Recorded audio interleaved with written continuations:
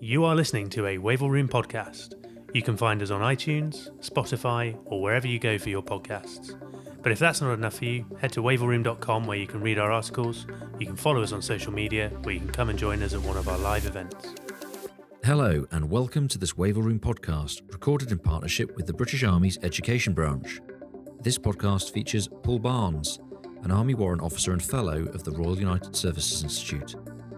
Paul's talk is titled Fighting in the Grey Zone, Future War or Fallacy. This talk was organised by the Army's Education Branch as part of their Learning Lunch series.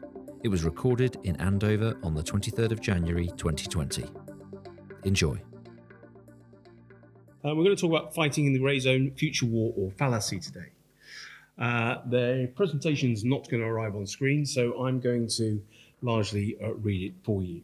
As an introduction, we're really going to look at 4 questions today. So first of all, what is the grey zone? What's its historical context?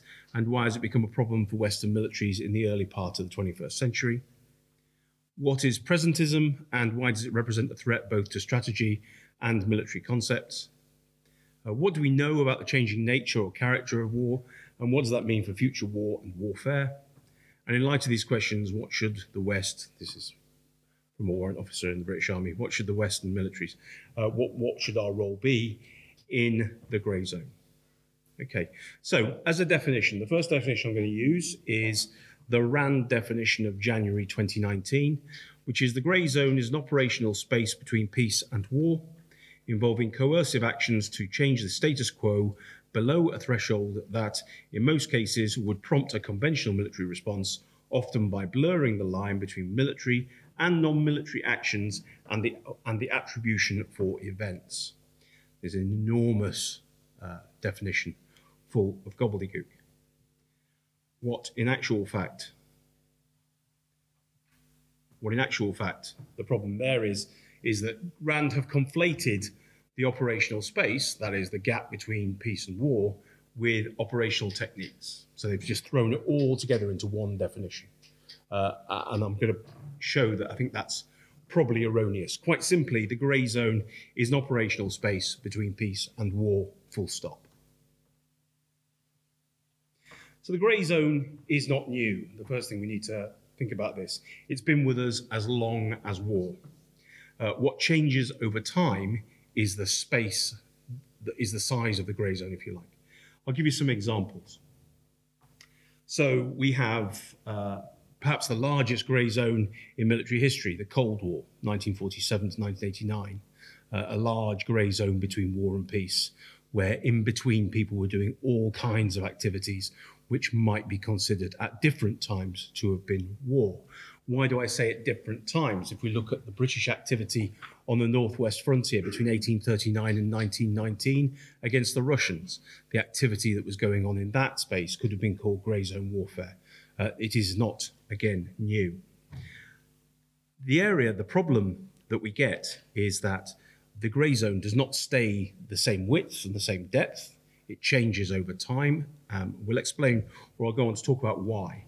But I'll use 3 examples from British experience over the last 2,500 years to examine exactly why that is. The first one I'll talk about is the Trent Affair of 1861. A few people have heard of this. So in 1861, the Confederacy of America was sending across its ambassadors to Great Britain on a ship called the SS Trent. It was captured by the United States Navy in international waters, and immediately Britain dispatched 3,500 troops to Canada because this activity was deemed, the capturing of ambassadors, not even your own ambassadors, was deemed to be an act of war and resulted in troops going to Canada. America immediately backed down over that, but it was seen as an act of war and we acted upon it. 1850, 11 years earlier, a Gibraltarian merchant, not even British merchant, a Gibraltarian Portuguese merchant called Dom Pacifico, who had a commercial operation in Athens, had his shop attacked by protesters in Athens protesting about internal Greek politics. It was enough for the British Navy to go to war with the Greek Navy over that matter. That was considered enough because at that time that was sufficient. And perhaps the most infamous of all the British activities, 1739, 1749, the War of Jenkins' Ear, when Britain went to war with Spain for 10 years because in a fracas on board a merchant ship with the Spanish Navy, the captain, Jenkins, had his ear cut off by mistake by sword, and that was sufficient cause for war in those times. Contrast that, if we do, with the murder of British subjects in Salisbury in 2018, and nothing gets done. So, that the grey zone has come to dominate Western military thinking in the last 10 years is simply the somewhat contradictory nexus of successful conventional deterrence, political timidity, denuded homeland resilience, and economic liberalism. On many occasions in the last 300 years, casus belli have been relatively trivial, as I think we've shown. In the 18th century, we went to war over the removal of Jenkins' Ear. In the 19th, because of the looting of a shopkeeper's house. And yet, the murder of British subjects on British soil by chemical poisoning was considered insufficient cause for war in 2017. Some might argue that the exclusion of military action was a sensible assessment of the military balance of power. But it is hardly the first time that Britain has balked in the face of Russian aggression. Rather, political timidity is the underlying factor, something which the Kremlin and others farther afield are keen to exploit. Paradoxically, our opponents' activities in the grey space, either virtual or physical, are a reaction to Western conventional superiority. It is fear of the West's military capabilities which causes adversaries, be they state or non-state actors, to seek asymmetric answers, to exploit the West's weaknesses, whilst at the same time taking advantage of their own relative strengths. In this way, by carefully navigating Western indecision and avoiding a conventional military action, the West's opponents have outmaneuvered us and forced the West to fight on ground of their enemy's choosing.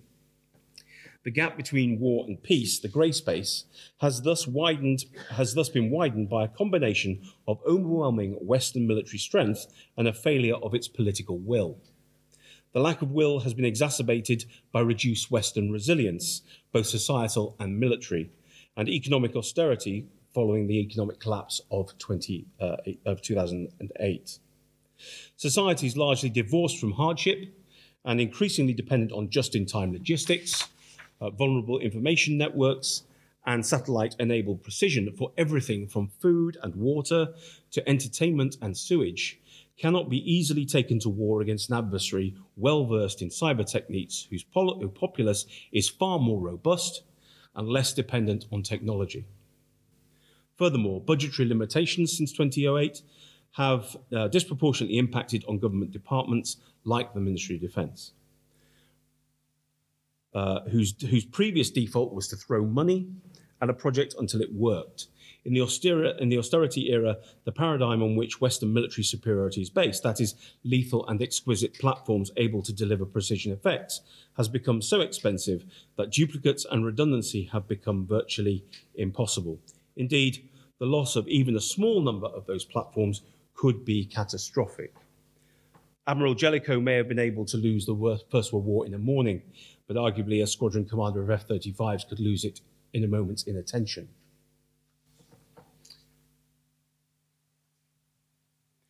So what are the techniques? The techniques of this grey zone warfare. And again, we're going to show that this is nothing new. If we think about techniques such as sabotage.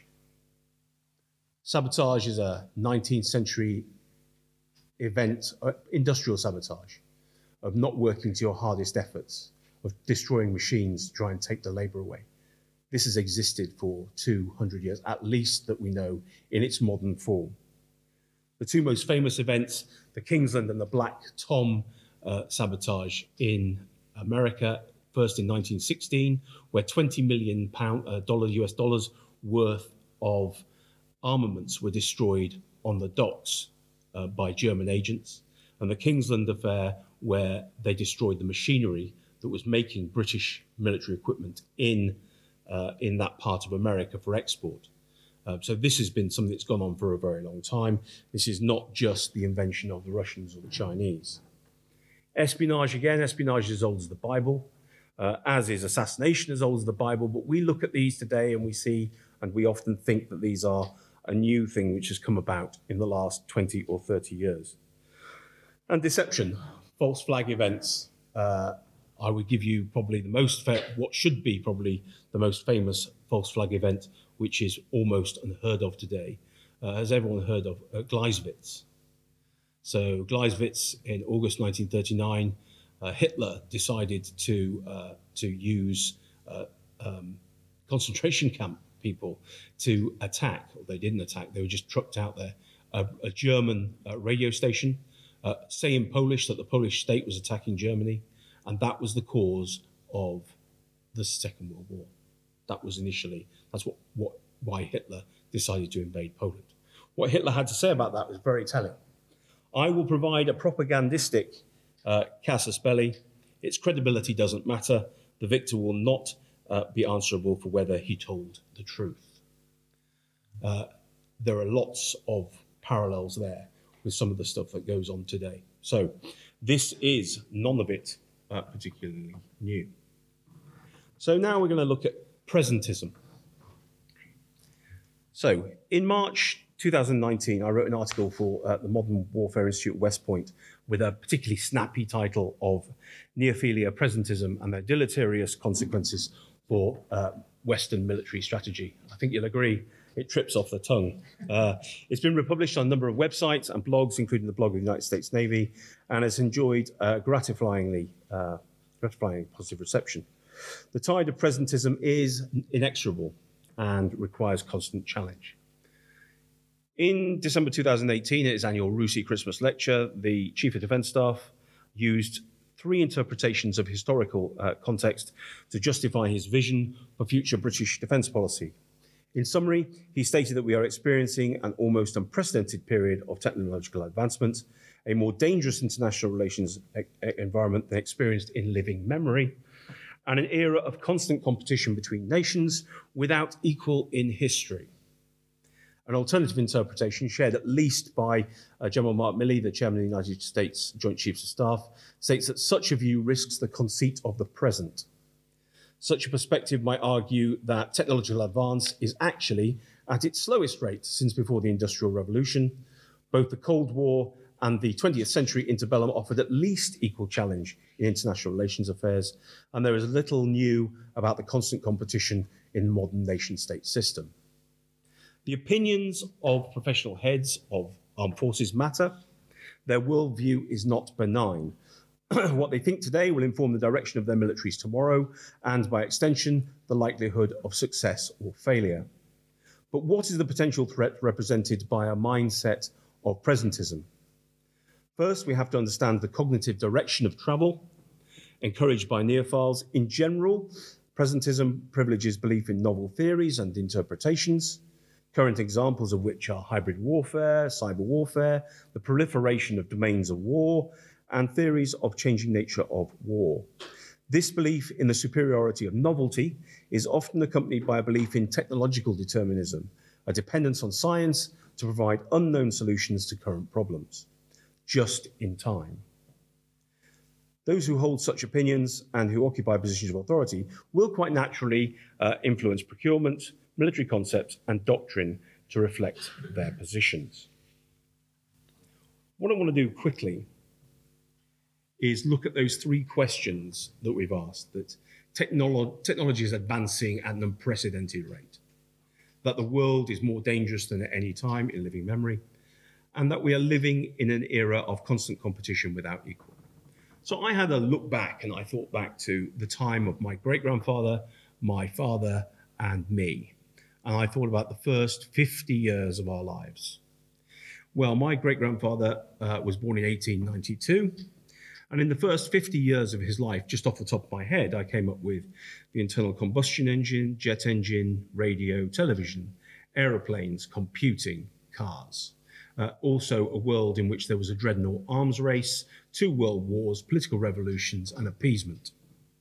I look at my dad's time, the first 50 years of his life, nuclear fission, the internet, computers and AI, mobile phones, rocket technology, satellites, the Cold War, the end of history, welfare state, and the retreat from empire. All pretty large things. And I looked at my lifetime, the first 50 years of my life, and realized that it is definitely slowing in pace. What we have is we are seeing, instead of huge technological advances, we are seeing changes in format of those earlier advances.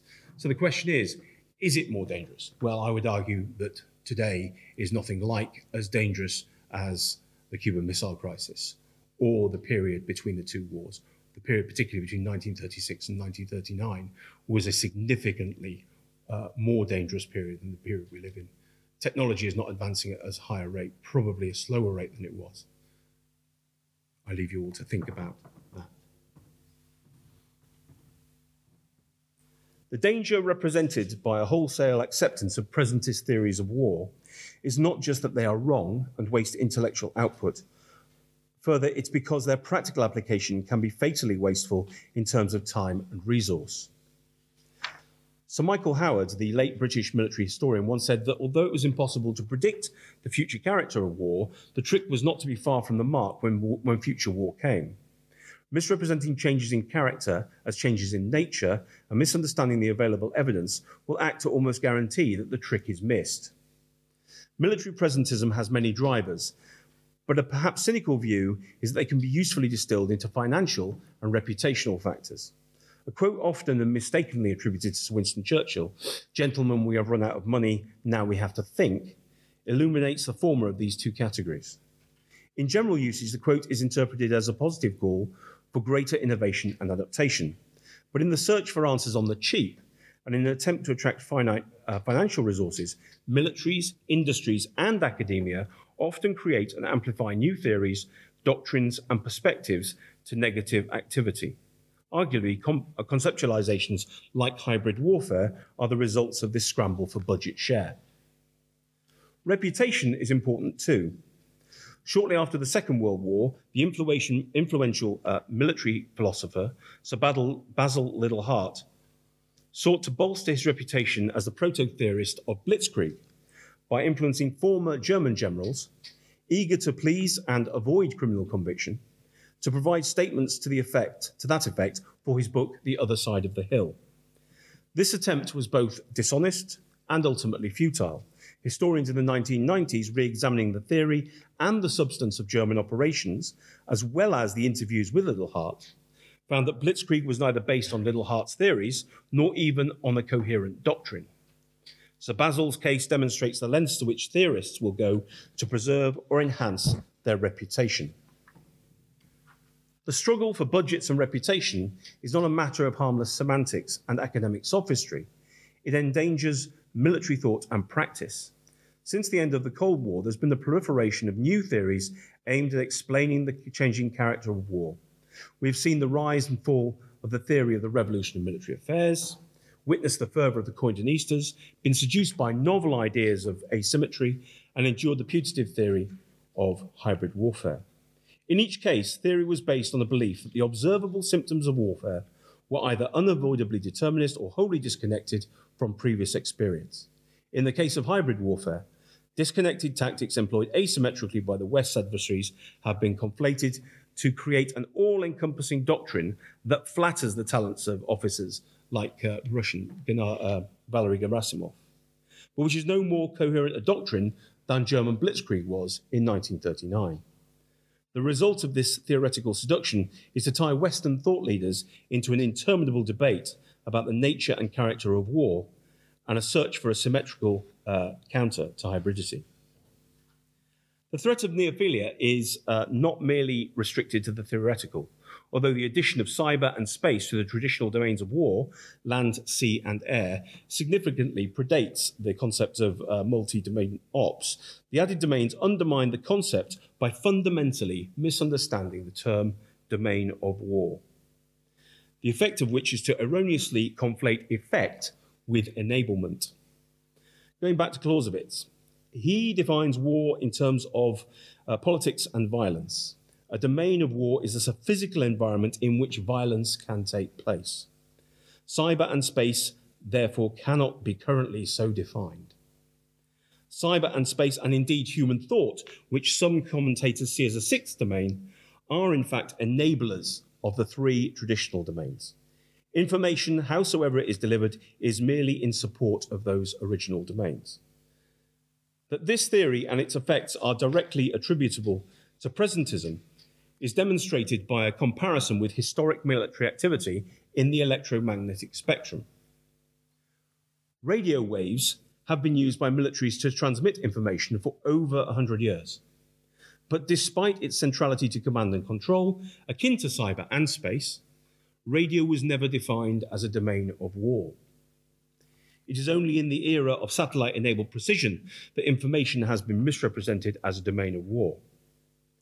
In terms of practical effects, defining information enablers as domains acts to stovepipe each enabler and the funding which accompanies it into the purview of a single service. In the British military, this is exemplified by the ownership of space by the Royal Air Force. While it is not suggested the RAF completely excludes the other services, the RAF's budget demands will probably privilege its own interests. This model is similar to that in the United States, where the nascent Space Force will be subordinate to the Air Force. Ultimately, the cult of neophilia is a symptom of intellectual laziness, a trope built on simplistic memes, and a mistake of conflating disconnected occurrences. In defense terms, those who promote ideas like hybrid warfare and non-physical domains are boxing at shadows, in danger of creating a substantial threat where there is none, a digital blitzkrieg. The current age is far less unique than acolytes of presentism would have us believe. Practitioners and academics should therefore be wary of easy explanations and attractive narratives, instead concentrating on countering threats, while understanding our adversary's asymmetric answer to the West's conventional dominance comes from a place of weakness. Precision-enabled combined arms warfare, despite its dependence on vulnerable networked information, is still the key to success in war. The debate over the changing character or nature of war has been open for at least 30 years. It stems from the mistaken belief that the Clausewitzian definition of war is no longer fit for purpose, that times have changed, that developments have left the great Prussian's words obsolescent. Clausewitz's definition holds that war is organized political violence between states. Criticism of that Napoleonic era expression traditionally concentrates on the emphasis on the nation-state system, notably by academics like Mary Kaldor.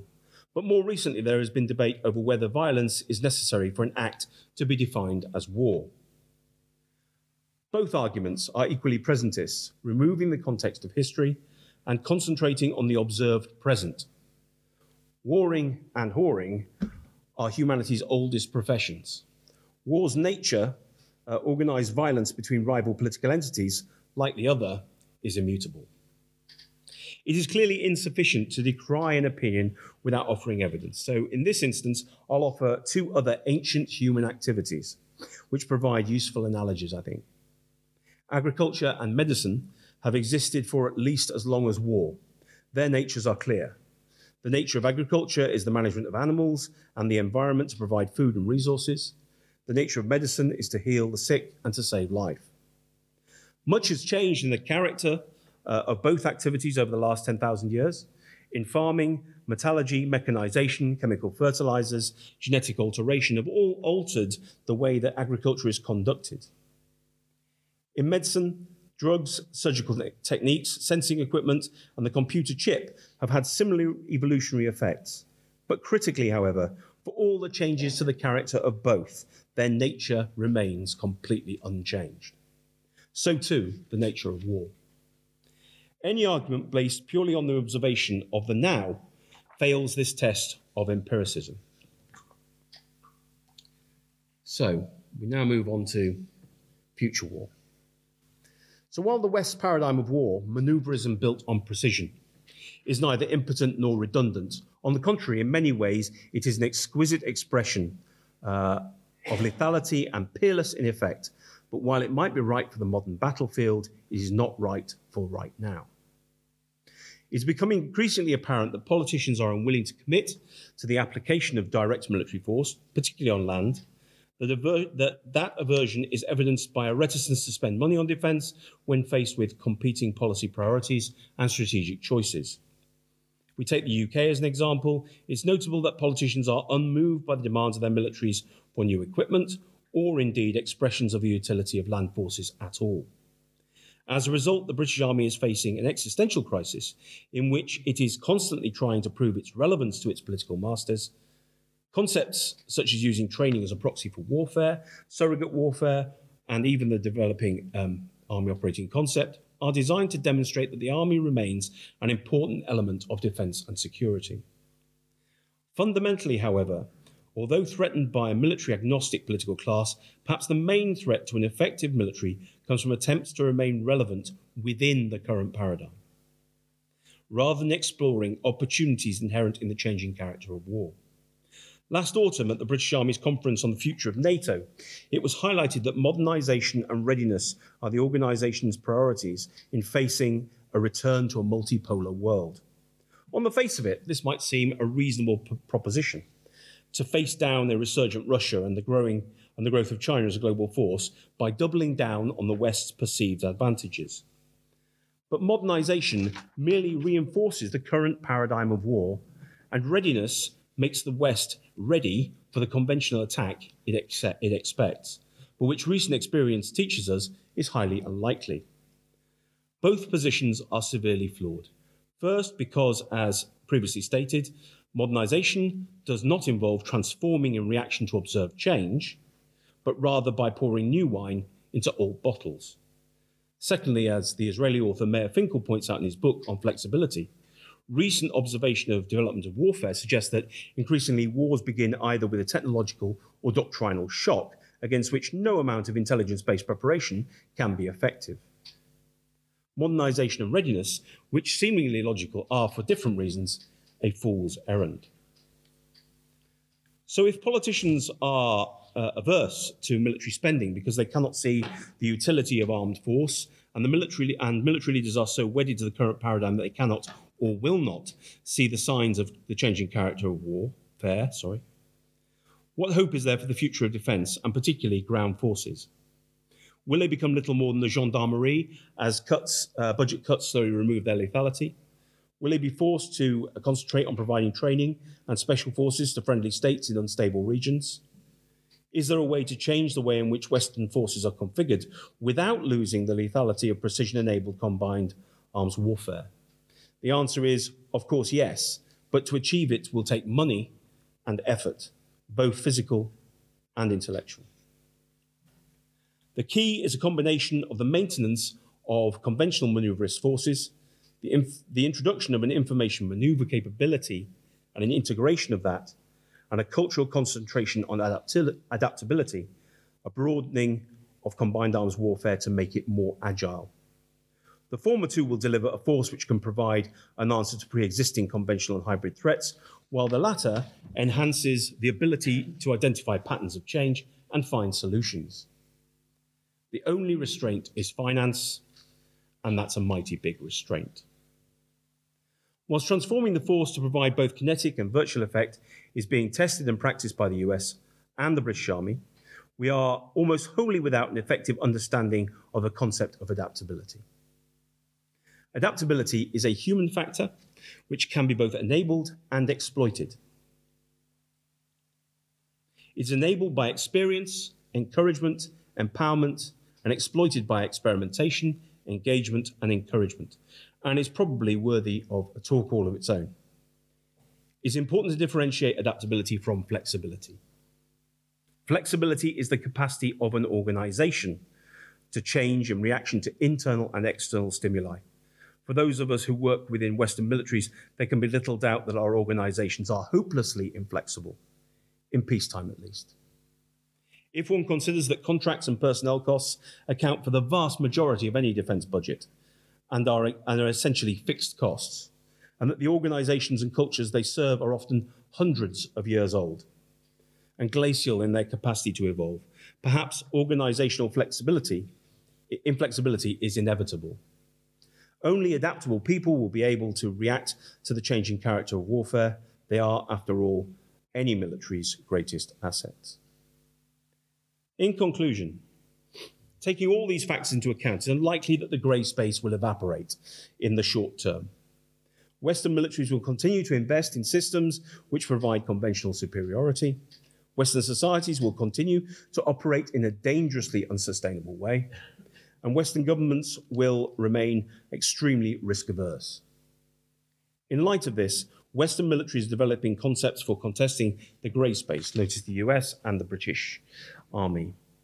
These programs aim to take a whole-of-government approach. The British call it fusion doctrine, to use virtual and physical effects to create multiple dilemmas for the enemy, throwing him off balance and effectively defeating his will by preemption, dislocation, and disruption. In other words, by adapting the maneuverist approach to the 21st century. Logically, these approaches make sense. Continuing investment and training in the conventional warfare paradigm ensures the West's opponents must operate in the grey space. Given political distaste for kinetic action, the military's only course of action is to learn to defend the national interest in that space. But this is more problematic than may be apparent. First, if the military's role is to fight in the Clausewitzian sense, should it be operating in the space more properly in the realm of diplomacy, espionage, and political manoeuvre? Secondly, and this is more controversial, if the character of warfare has changed, should Western militaries invest less in the wholly unlikely paradigm of conventional warfare and instead use the money to contest the grey space? It's my belief that the solution lies in maintaining military superiority whilst closing down the grey space rather than competing in it. But this can only be achieved by being prepared to take military action earlier and more aggressively, and what is more, being prepared to message that offensive intent persistently. Is traditional warfare obsolete? No, but we must absorb information weapons into wider combined arms if we are to exploit the opportunities of the 21st century. Thank you.